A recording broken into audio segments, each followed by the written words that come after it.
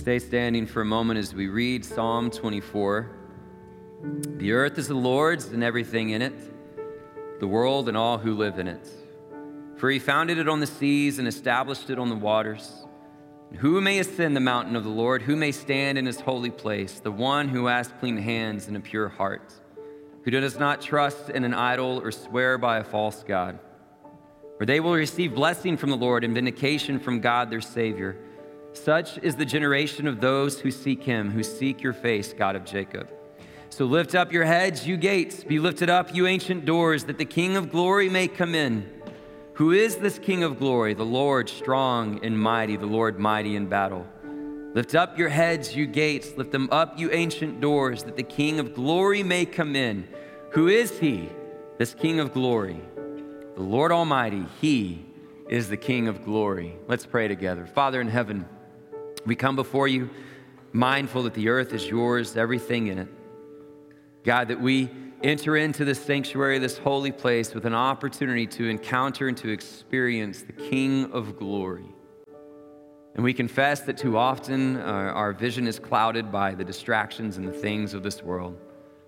God, that our minds race, our thoughts betray us. And so in this moment, God, I pray that your Spirit would lead us, that you would usher us into this sacred moment, this sacred space in your holy word in such a way that sharpens us, refines us, and reminds us of who you are. God, we thank you for an opportunity to come and fall on bended knee, to stand in joyful praise to our God and our King. May you be honored, may you be glorified and lifted high in this time. In Jesus' precious and holy name, amen and amen. Thank you. You can be seated.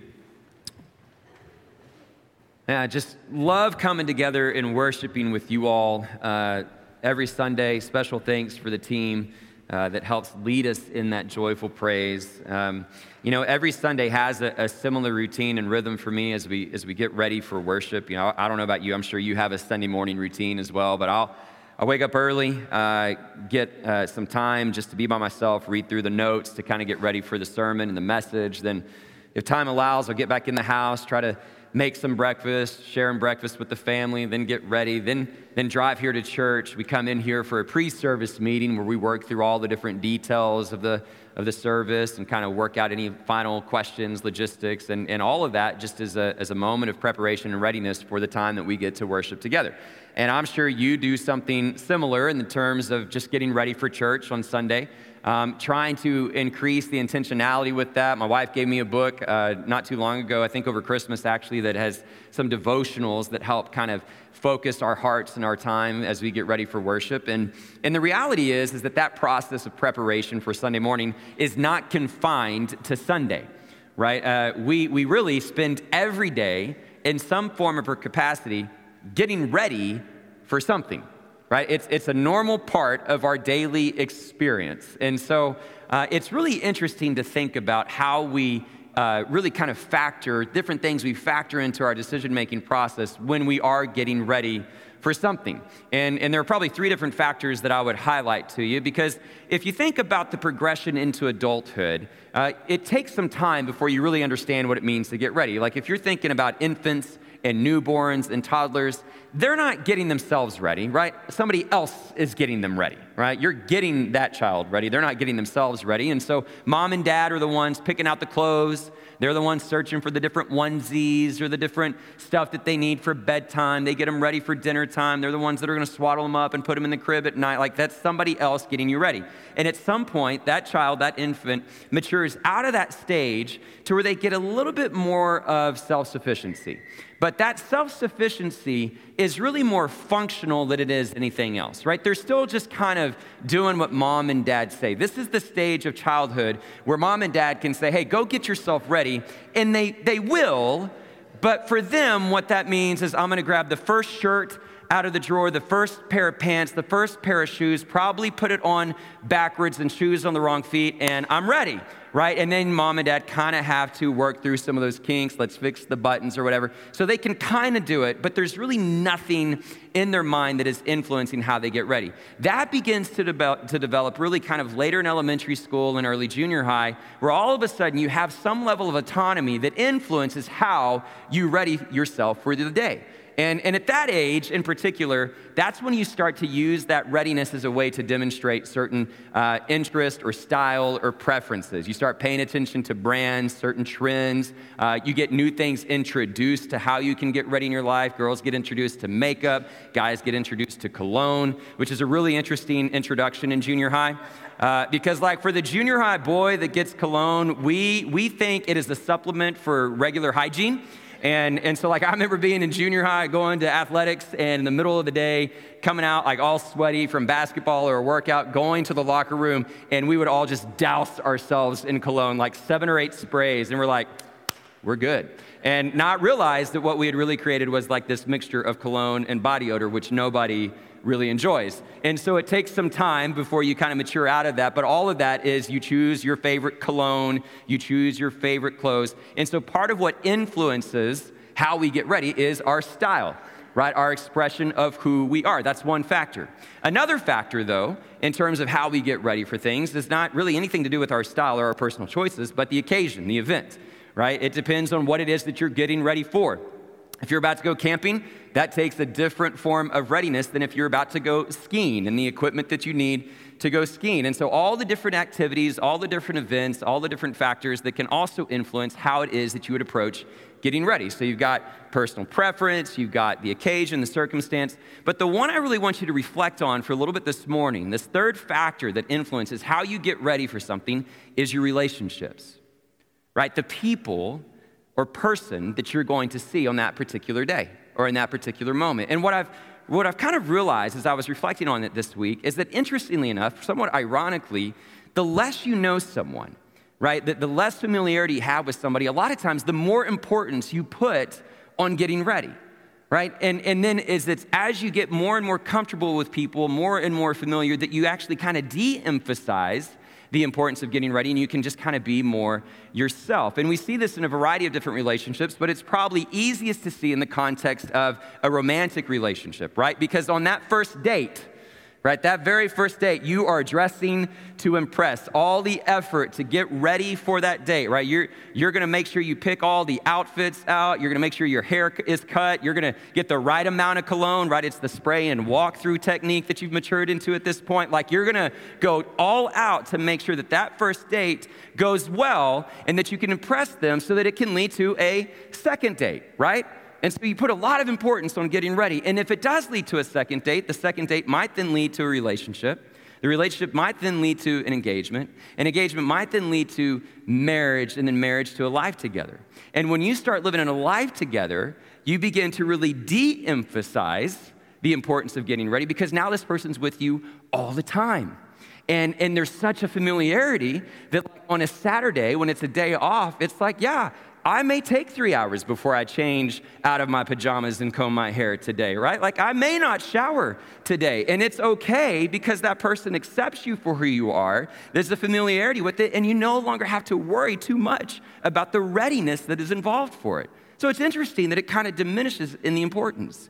But as you live this life together with this person, you'll have these moments, right? You'll have these occasions, like an anniversary or a date night or something that's important, and all of a sudden you'll kind of reignite that emphasis on getting ready, right? And you'll give it all the effort, and you kind of surprise one another. Wow, you look really great tonight. And you kind of go back through that effort. But now the emphasis and the energy that you're putting in getting ready for those moments are not because you're trying to impress that person. It's because now you're trying to show them how important they are and the time that you get to spend with them. And so there's this beautiful mixture that the familiarity says, okay, I don't have to impress you anymore. We can accept each other just who we are, but we're gonna have these moments in our life where we infuse this getting ready, these occasions, so that I can demonstrate to you how important this relationship is.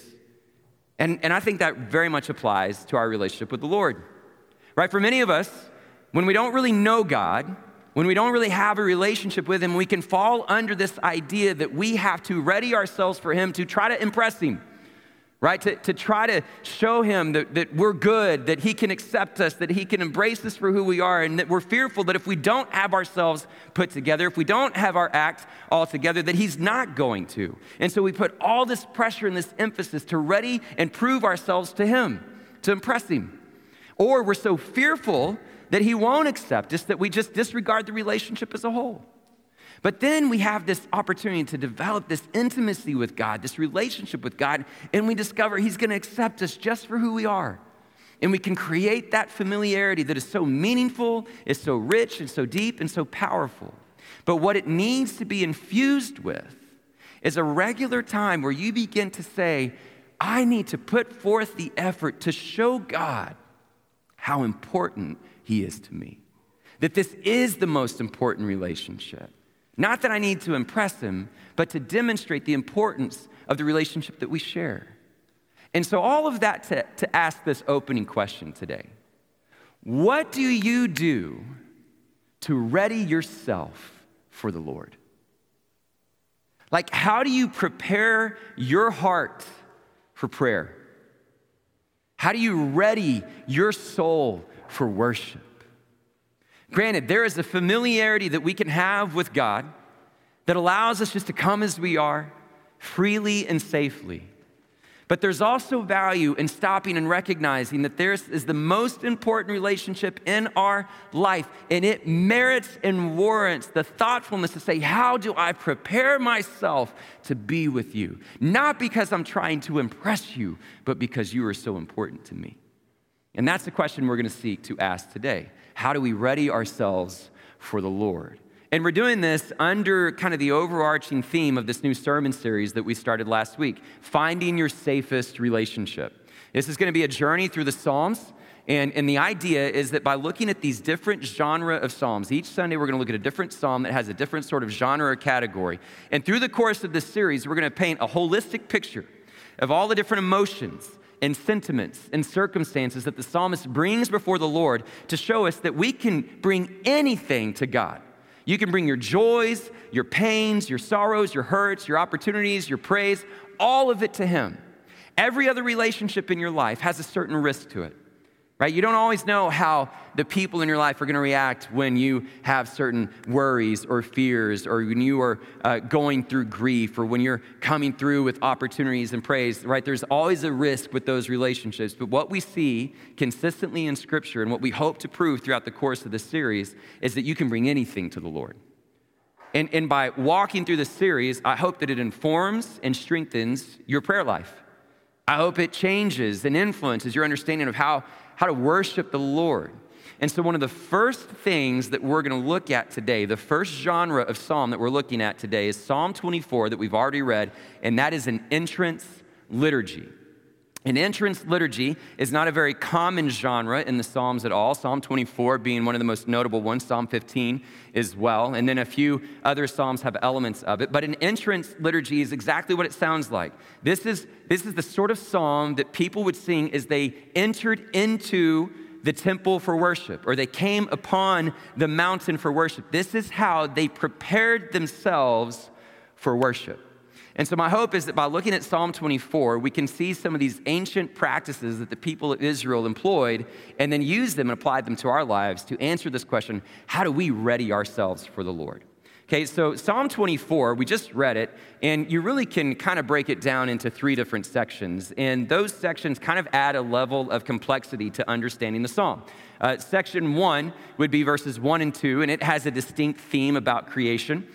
Section 2 would be verses 3 through 6 that has a different sort of focus and feel to it, and before it ends with section 3, verses 7 through 10. And so a lot of the questions that scholars have as they've studied this is, are these three different segments of Psalms that used to exist independently and just over time they've been merged together? Or was it always written kind of with this holistic point in mind? And it's really hard to say definitively one way or another how it came together. But what we do know is that over time, it did eventually form into one psalm that was used by the Judaic people and was considered an entrance liturgy.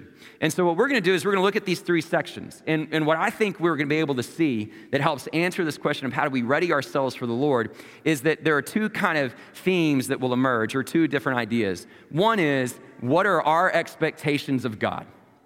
And what I mean by that is, who is he? Do we really have an appropriate view of who he is and who he is in our life? And that sort of point of emphasis will be found in sections 1 and 3. Kind of bookends the Psalms, where we get to answer this question of who is he and what are our expectations of him.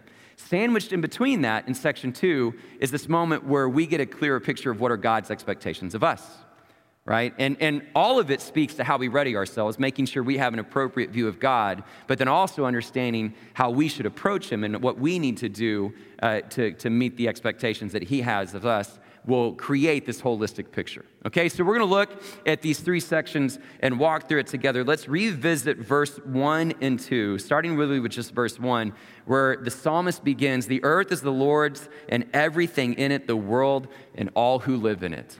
All right, it was believed that this psalm was constantly and regularly referred to after the Sabbath, right? And it kind of kicks off this theme of creation again. After God rested and the people rested, we kind of revisit his creative work. And this brings forward this idea of God's sovereignty in creation. And verse 1 is very clear with how it says it. The earth is the Lord's and everything in it. And so just to kind of land the plane for us this morning, what we need to be reminded of when we look at verse 1 is that there is not a corner of this globe that is exempt from or escapes the reign and the rule and the sovereignty of God. Now, one part of it.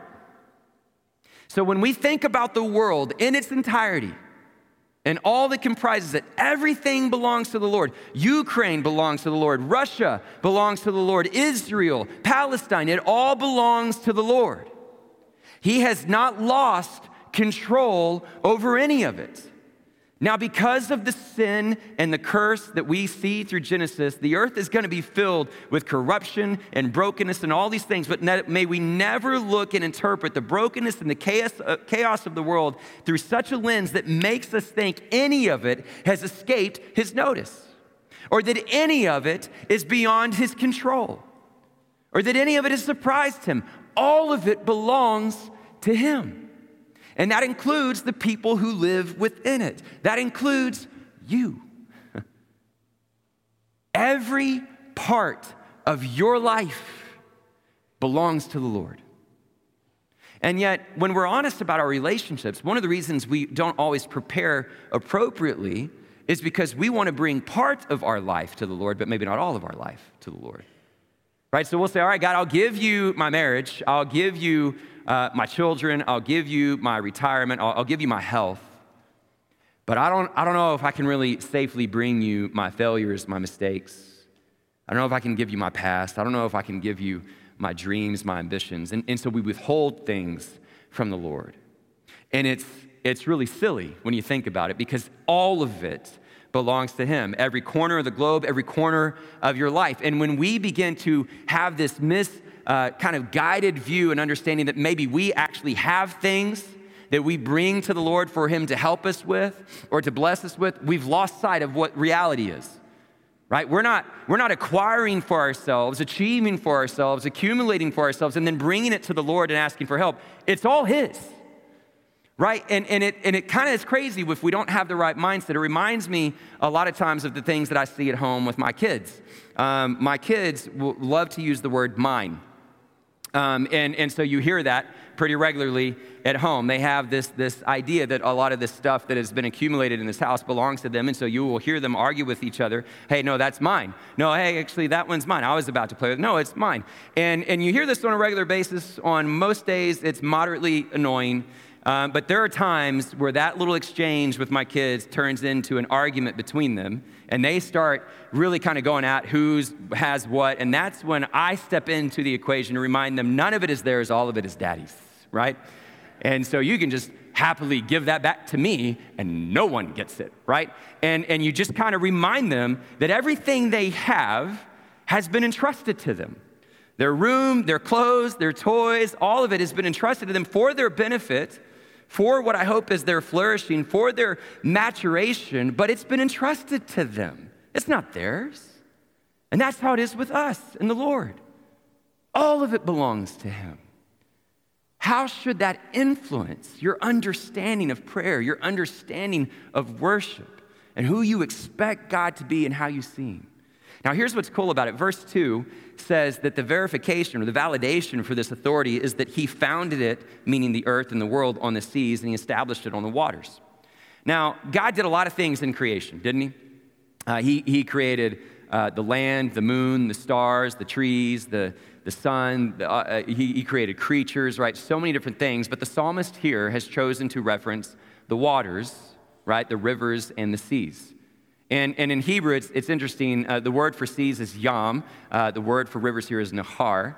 And those two terms in Canaanite mythology, not Israelite, but Canaanite mythology, were terms that often demonstrated chaos, right? And so now we don't know the extent to which the Israelites would have been familiar with Canaanite mythology, but it obviously probably would have been something there was some degree of familiarity with.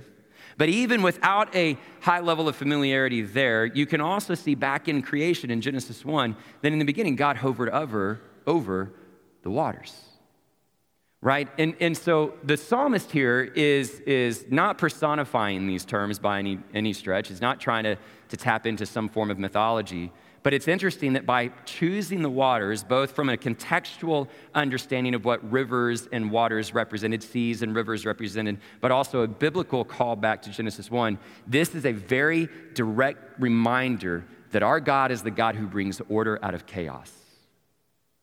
So when I acknowledge that everything is his, I can also do so knowing that he's the God that brings order out of chaos. And so the question for you this morning, if you're going to really begin to prepare your heart for prayer, for worship, for this relationship, is to ask yourself, is there any part of my life that I'm withholding from God? And I need to bring it to him today. Is there any part of my life that feels chaotic? Anything that feels like it's spiraling? Anything that I feel like I'm losing my grip on? I can come before the Lord knowing that he's the God that brings order out of chaos. It's a great reminder of who our God is. Now, the second section will speak to who we need to be in his presence. Verse 3, really these next two sections are more liturgical. And what I mean by that is there's a call and response sort of flow to it. Okay, and so to picture how this really worked, imagine the assembly of the Israelites coming to the base of Mount Sinai. All right, and they're gathering there, and here's what they cry out, verse 3, "Who may ascend the mountain of the Lord? Who can stand in his holy place?" And as they offer up that question, probably a priest or some representative turns and answers them with verse 4, "Well, the one who has clean hands and a pure heart, who does not trust in an idol or swear by a false god," continues with the explanation, "They will receive blessing from the Lord and vindication from God their Savior." And so then the people respond with verse 6, and they say, "Such is the generation of those who seek him, who seek your face, God of Jacob." And so they've gathered to the base of the mountain, and this call and response is the manner in which we are reminded of how we should ready ourselves, prepare ourselves to enter into this relationship. What are God's expectations of us? Very specifically, who can ascend? How do we prepare ourselves? The one who has clean hands and a pure heart. This is to say that there should be a certain integrity both in action and in thoughts, right? Clean hands is how you're living your life. It's your actual deeds. It's your actual conduct. Pure heart is your thoughts, right? It's the sincerity with which you live your life. And so the answer from the priest to the people is you need to have clean hands and a pure heart. Now, we all can recognize, and they would have recognized, that no one can claim some sort of moral excellence and perfection. And so what this really is a call to is to confession and repentance, right? To come before the Lord is a reminder that we need to confess and repent, both in word and in deed, in thought and in action, in order to fully engage in the relationship that he has cultivated and wants to cultivate for us. The value of confession and repentance. Now, coming right alongside this is not just clean hands and pure heart, but to not have any idols, right? God says, you're going to have no other gods before me. And so if we're going to enter into this time of worship, we're going to enter into a time of prayer, we need to do some soul searching and try to determine, are there any idols in my life, right? And they're sneaky in our world, right? They're not always these figures of stone and different temples and different religions. Sometimes it's just a way of thinking, right? And so part of it is that if you begin to do some self-assessment, can you unearth and acknowledge that there are certain voices in your life that you would give more authority to than the Lord's? Right? Or there's certain things in your life that you're going to follow more than you're going to follow the word of the Lord. Right? If you're going to come to the Lord in prayer and in worship, but then ultimately leave that time and still just do what the world tells you to do, or what your flesh tells you to do, right? Or what something else tells you to do, then you are following the way of idolatry. Right? And so we need to set that aside. We need to kind of do some soul searching and figure out, is there anything within me that is overpowering and overshadowing the voice of the one who created all things? All right, we've got to cast down these idols. Don't put our trust in an idol. Swear by a false god. A simple explanation of this is if you come forward saying you're going to do something with no intention of following through, right? Like let your yes be your yes and your no be your no. If you're going to come before the Lord, do so sincerely, not with a false sense of I'm going to try to fool God and say one thing, but do another, right? And so you see a pretty clear expectation that's put before us as we approach the Lord. Now, what the priest is going to tell the assembly is that there's a benefit in you working through these steps of confession, repentance, removing idols from your life, and seeking the Lord in sincerity, that if you do this, you will receive blessing from the Lord and vindication from God, your Savior.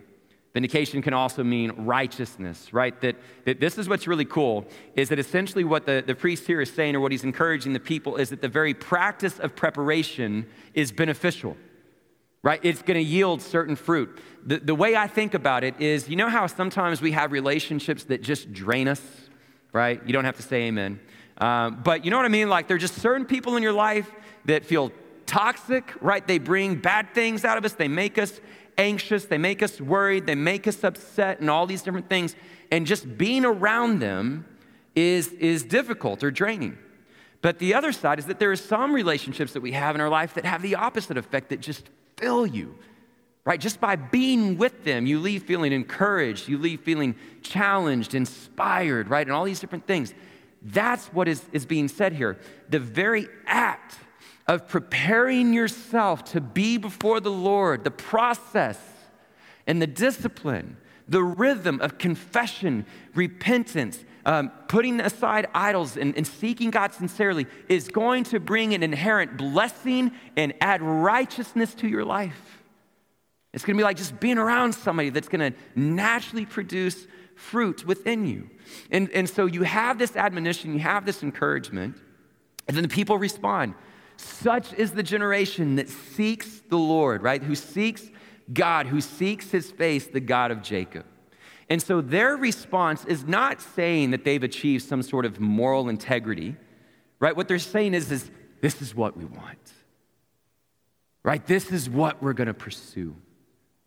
This earnest seeking means that this idea of prayer, of worship, this relationship is integral to their life. It is going to be what creates the focus and the direction for their life. And so they are seeking God more than anything else. Are you? Like, what are you searching for in your life? What is giving your life direction and focus? What is the most integral part of your day? Is it the time that you are preparing yourself and then the actual time you are spending with the Lord? Preparing yourself for that relationship, demonstrating that his is the most important in your life. Or if you're honest, when you think about how you spend most days, is your searching and your seeking driven and your focus and your mission coming from something else? And what God wants is a people who earnestly seek him. That's part of how we prepare for our relationship with him. Which leads to the third section. This is a really interesting section, and in some ways, one of my favorites. It comes back to, so what do we now again expect of God? How do we rightly see him? this also is a liturgical kind of call and response sort of reading. And I'm gonna kind of unpack it for you, paint the picture for you. But first, let's understand this structure, because it can be kind of confusing when you just read it line after line. But it's a similar call and response. So we can imagine a cluster of people that are here, arrived at the temple gates, maybe the base of the mountain, depending on what time period we are in Israel's history. But imagine the temple, and they're here at the doors, they're at the gates, and they call out and they say, "Lift up your heads, you gates, be lifted up, you ancient doors, that the King of glory may come in." And there's a response from the gatekeeper, right? Whoever it is that's there that they're speaking to, who's going to ask them, "Who is this King of glory?" And the people respond, right? They lift up their voices and say, "It's the Lord strong and mighty, the Lord mighty in battle." And they repeat the question. They repeat the request, "Lift up your heads, you gates, lift them up, you ancient doors, that the King of glory may come in." And the gatekeeper responds one final time, "Who is this King of glory?" And the psalm ends with a declaration from the people, "The Lord Almighty, He is the King of glory." And you see this rhythm, this call and response. And so what's happening here? Right? It's really interesting. And if you really kind of begin to think critically about it, what is it to say that the people are bringing the King of glory to the gates? Right? And what's taking place here? Well, one of the key themes that you see is obviously that now it's no longer just God as creator, as we saw in the first section, but now it's God kind of victorious in battle. You get some military language. The Lord is mighty. He is mighty in battle. And so the themes for this third section are the Lord as kind of a warrior, one who's mighty in battle. But a lot of people believe that Psalm 24, this section, is speaking to the Ark of the Covenant, right? In the entrance of the Ark of the Covenant into the temple. And so in order for us to really, I think, appreciate it, I want us to take some time to understand not our story, not our perception, but the story of Israel, right? And why the entrance of the ark and their understanding of God being victorious in battle would have been so meaningful for them, and how that would have become such a common expression of their worship, okay? And so we're going to have some story time for a little bit, and we're just going to go back a little bit through Israel's story to try to bring this part of Psalm 24 to life, hitting on these two themes of the Lord mighty in battle and the importance of the Ark of the Covenant, okay? And then we'll close our time with bringing it into some application for us today.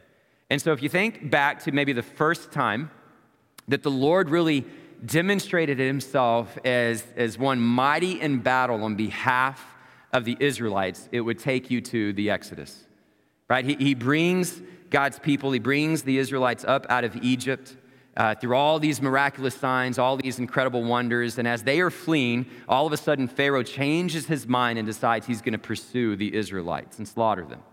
And so they are fearful, running for their lives, and now they're stuck because they come here up against the Red Sea, and Pharaoh and his armies are coming down upon them. And this is the moment of the desperation that the Israelites had that begins to point to Moses, reaffirming and assuring them, don't worry, he's going to be strong in battle. Let's listen to this in Exodus chapter 14, verse 10. It says, as Pharaoh approached, the Israelites looked up, and there were the Egyptians marching after them. They were terrified and cried out to the Lord. They said to Moses, was it because there were no graves in Egypt that you brought us to the desert to die? What have you done to us by bringing us up out of Egypt? Didn't we say to you in Egypt, leave us alone? Let us serve the Egyptians. It would have been better for us to serve the Egyptians than to die in the desert. Moses answered the people, do not be afraid. Stand firm and you will see the deliverance the Lord will bring you today. The Egyptians you see today, you will never see again. The Lord will fight for you. You need only to be still. And listen, appropriately so, you and I take this idea of the Lord being strong in battle to fighting our battles, right, whatever they may be, kind of metaphorically. Don't lose sight of the fact that he fought an actual battle. Like the sea began to part, and the Israelites moved on dry ground to safety. And as Pharaoh and his armies pursued them, the waters receded and destroyed all of Israelites' enemies. What a remarkable demonstration of who God is. And so Moses erupts with praise. And when he sings the song in Exodus 15 that I'm about to read to you, I want you to hear how he describes the Lord with now this shift in understanding his power that can be used in battle. But towards the end of this section, notice that Moses is alluding to the reason for it, what God is hoping to achieve by being victorious in battle. Let me read it to you, okay? This is Exodus 15, verses 1 through 18. It says, Then Moses said, and the Israelites sang this song to the Lord, I will sing to the Lord, for he is highly exalted. Both horse and driver he is hurled into the sea. The Lord is my strength and my defense. He has become my salvation. He is my God, and I will praise him. My Father's God, and I will exalt him. The Lord is a warrior. The Lord is his name. Pharaoh's chariots and his army he has hurled into the sea. The best of Pharaoh's officers are drowned in the Red Sea. The deep waters have covered them. They sank to the depths like a stone. Your right hand, Lord, was majestic in power. Your right hand, Lord, shattered the enemy. In the greatness of your majesty, you threw down those who opposed you. You unleashed your burning anger, and it consumed them like stubble. By the blast of your nostrils, the waters piled up. The surging waters stood up like a wall. The deep waters congealed in the heart of the sea. And the enemy boasted, I will pursue, I will overtake them. I will divide the spoils. I will gorge myself on them. I will draw my sword, and my hand will destroy them. But you blew with your breath, and the sea covered them. They sank like lead in the mighty waters. Who among the gods is like you, Lord? Who is like you? Majestic in holiness, awesome in glory, working wonders. You stretch out your right hand, and the earth swallows your enemies. Listen to this. In your unfailing love, you will lead the people you have redeemed. In your strength, you will guide them to your holy dwelling. The nations will hear and tremble. Anguish will grip the people of Philistia. The chiefs of Edom will be terrified. The leaders of Moab will be seized with trembling. The people of Canaan will melt away. Terror and dread will fall on them. By the power of your arm, they will be as still as stone until your people pass by, Lord, until the people you bought pass by. Here it is again. You will bring them in and plant them on the mountain of your inheritance. The place, Lord, you made for your dwelling. The sanctuary, Lord, your hands established. The Lord reigns forever and ever.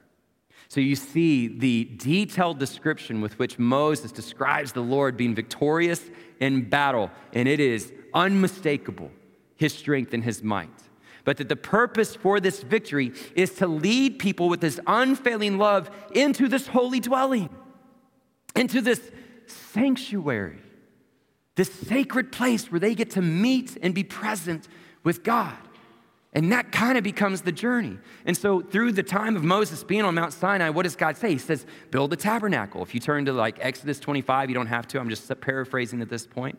He says, build a tabernacle. This is going to be where I dwell. And then what does he tell them to do? He tells them to build an ark. And he gives them detailed descriptions of the ark that's going to be in this tabernacle. And in Exodus 25, verse 22, here's what he says. There above the cover between the two cherubim that are over the ark of the covenant of the law, I will meet with you and give you all my commands for the Israelites. So the ark, it is there, the Lord says, that I will meet with you. And so the ark becomes this association with God's presence and a significant marker to the Israelites that he is going to go before them and lead them to the sanctuary, to this holy dwelling. So then you get to Joshua, right? And Joshua now is going to be the one that leads God's people into the promised land. And it comes to that moment where they now have to cross not the Red Sea, but the Jordan. And they start working their way through the camp, and they say, you know what's going to lead us across the Jordan? It's the ark. It's the Lord. And they instruct that the people that are carrying the ark are supposed to walk up to the Jordan and set foot in it, and then watch what happens. And this is how Joshua explains all of this to the people, starting in Joshua 3, verse 9. Joshua said to the Israelites, come here and listen to the words of the Lord your God. This is how you will know that the living God is among you, and that he will certainly drive out before you the Canaanites, Hittites, Hivites, Perizzites, Girgashites, Amorites, and Jebusites.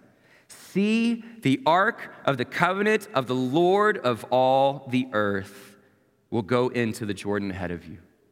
How do you know you're going to be victorious in battle? The ark is going to go before you. And the ark became a fixture in their lives, right? It followed them and led them through so many of these different victories. And so then you kind of fast forward, right? To now a kingdom is starting to be established. You get to 1 Samuel. And the ark and the presence of the Lord is so important.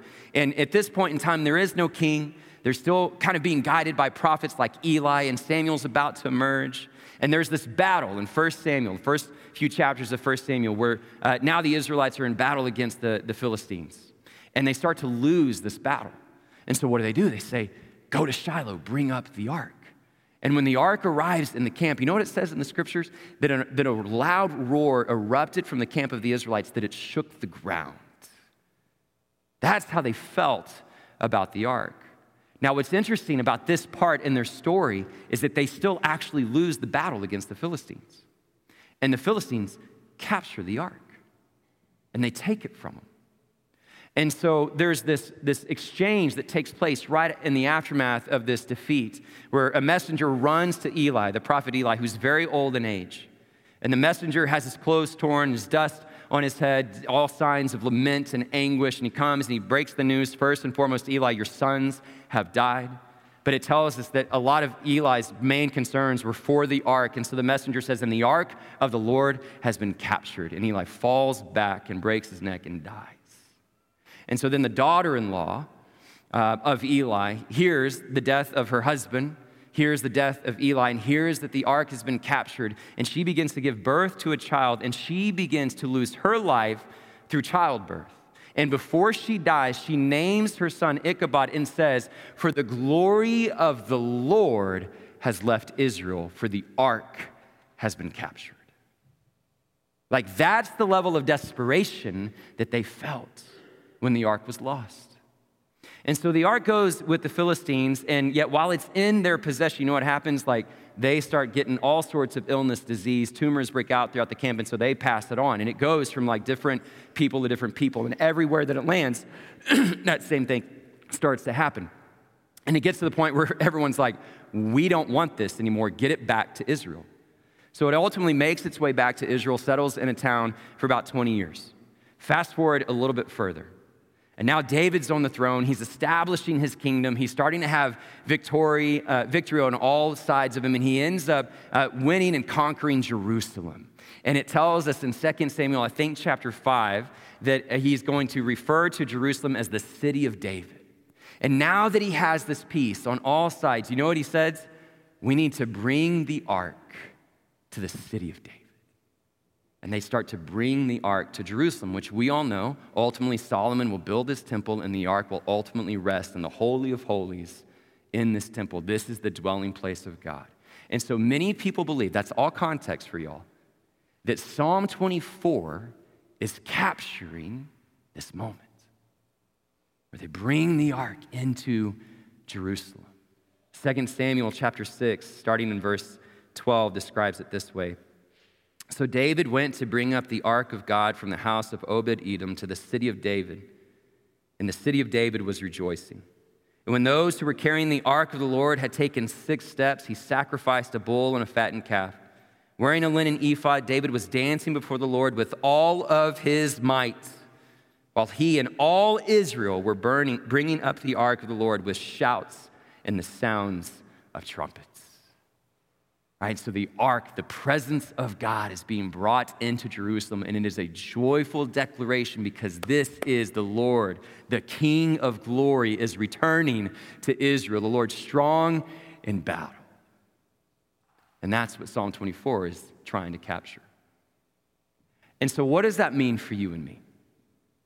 Right, part of it is to recognize just the weight of the story and the joy that filled the people of Israel to know that the King of glory was coming to dwell with them, that they could meet with him, that the ark and his victory in battle was really to solidify and give assurance of his presence in their life, that he would be with them. And so it was worth this sort of joyful celebration. So what does that mean for you and me? How does that reality this part of Psalm 24 speak to us and our expectations of God and our understanding of who he is? Well, there's a certain benefit that you and I have that allows us to read Psalm 24 slightly differently. Because when you look at Israel's history and you see the emphasis on the ark, you see the emphasis on Mount Sinai and Jerusalem and the temple, that this was the place that you communed with God, that you met with God, something remarkable happens about 1,000 years later. About 1,000 years later, there's a man from Nazareth who sits down with a woman at a well. And he begins to talk to her about what it looks like to worship. He says to her, there's a time coming when you will worship the Father neither on this mountain or in Jerusalem. A time is coming and has now come when true worshipers will worship the Father in spirit and in truth. For they are the kind of worshipers the Father seeks. God is spirit, and his worshipers must worship in spirit and truth. The time is coming when all this will change. And that same man from Nazareth would ultimately be hanging on the cross. And when he breathed his last and he shed his blood on that cross, that temple, the Holy of Holies, where that ark in the presence of God was believed to be, that curtain that separated man from the presence of the Lord was torn in two. Everything changed. To the point that the early church, people like the Apostle Paul, would begin to reorient our whole understanding of what it means to worship the Lord in spirit and truth. He would write to the church at Corinth and say, do you not know that your bodies are temples of the Holy Spirit who is in you, whom you have received from God? You are not your own. You were bought at a price. And he would write to another church explaining this mystery, saying that this mystery is that the dwelling place of God is Christ in you, the hope of glory.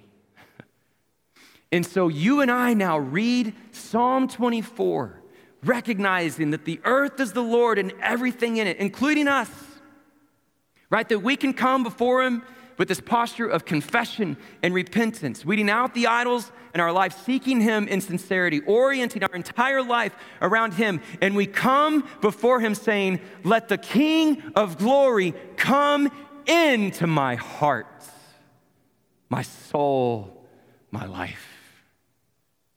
And we can have this opportunity to say, well, who is this King of glory? Well, he's the one strong in battle. And the one enemy that this king fought for you and for me was far greater and far superior than Pharaoh and his armies, that our Jesus came and defeated sin and death. And the victory now belongs to you and me. And that is not just some metaphorical victory. It is a victory that carries us into eternity. So when we approach the Lord in prayer and worship, know who you're approaching. Understand that everything belongs to him, that he is the one mighty in battle. When we gather together, let us do what we can to ready ourselves to show just how important he is to you and to me and to us. Let us come with clean hands and a pure heart, seeking the God of Jacob, the King of glory. Let's pray. Father in heaven, we love you. We thank you for the opportunity to worship you. We thank you for the opportunity to give you such praise. And so I ask, God, that you would speak to us this morning in such a way that allows our hearts to be ready for all that you are and all that you do for us. God, forgive us of the things that can so easily distract, that can so easily lead us astray, and let us come before you in sincerity and in truth, seeking your face above all else. Help us to see that everything is yours. God, if there's anything that we have today that we need to confess before you, let us do so in truth. God, if there's anything that we have put as an idol in front of you, let us acknowledge it now before you and surrender it to you, that we could truly be able to put you appropriately on your throne. Let us see you as the King of glory and invite you into our heart and into our lives, that you might reign supreme. For it's in Jesus' name that we pray. Amen and amen.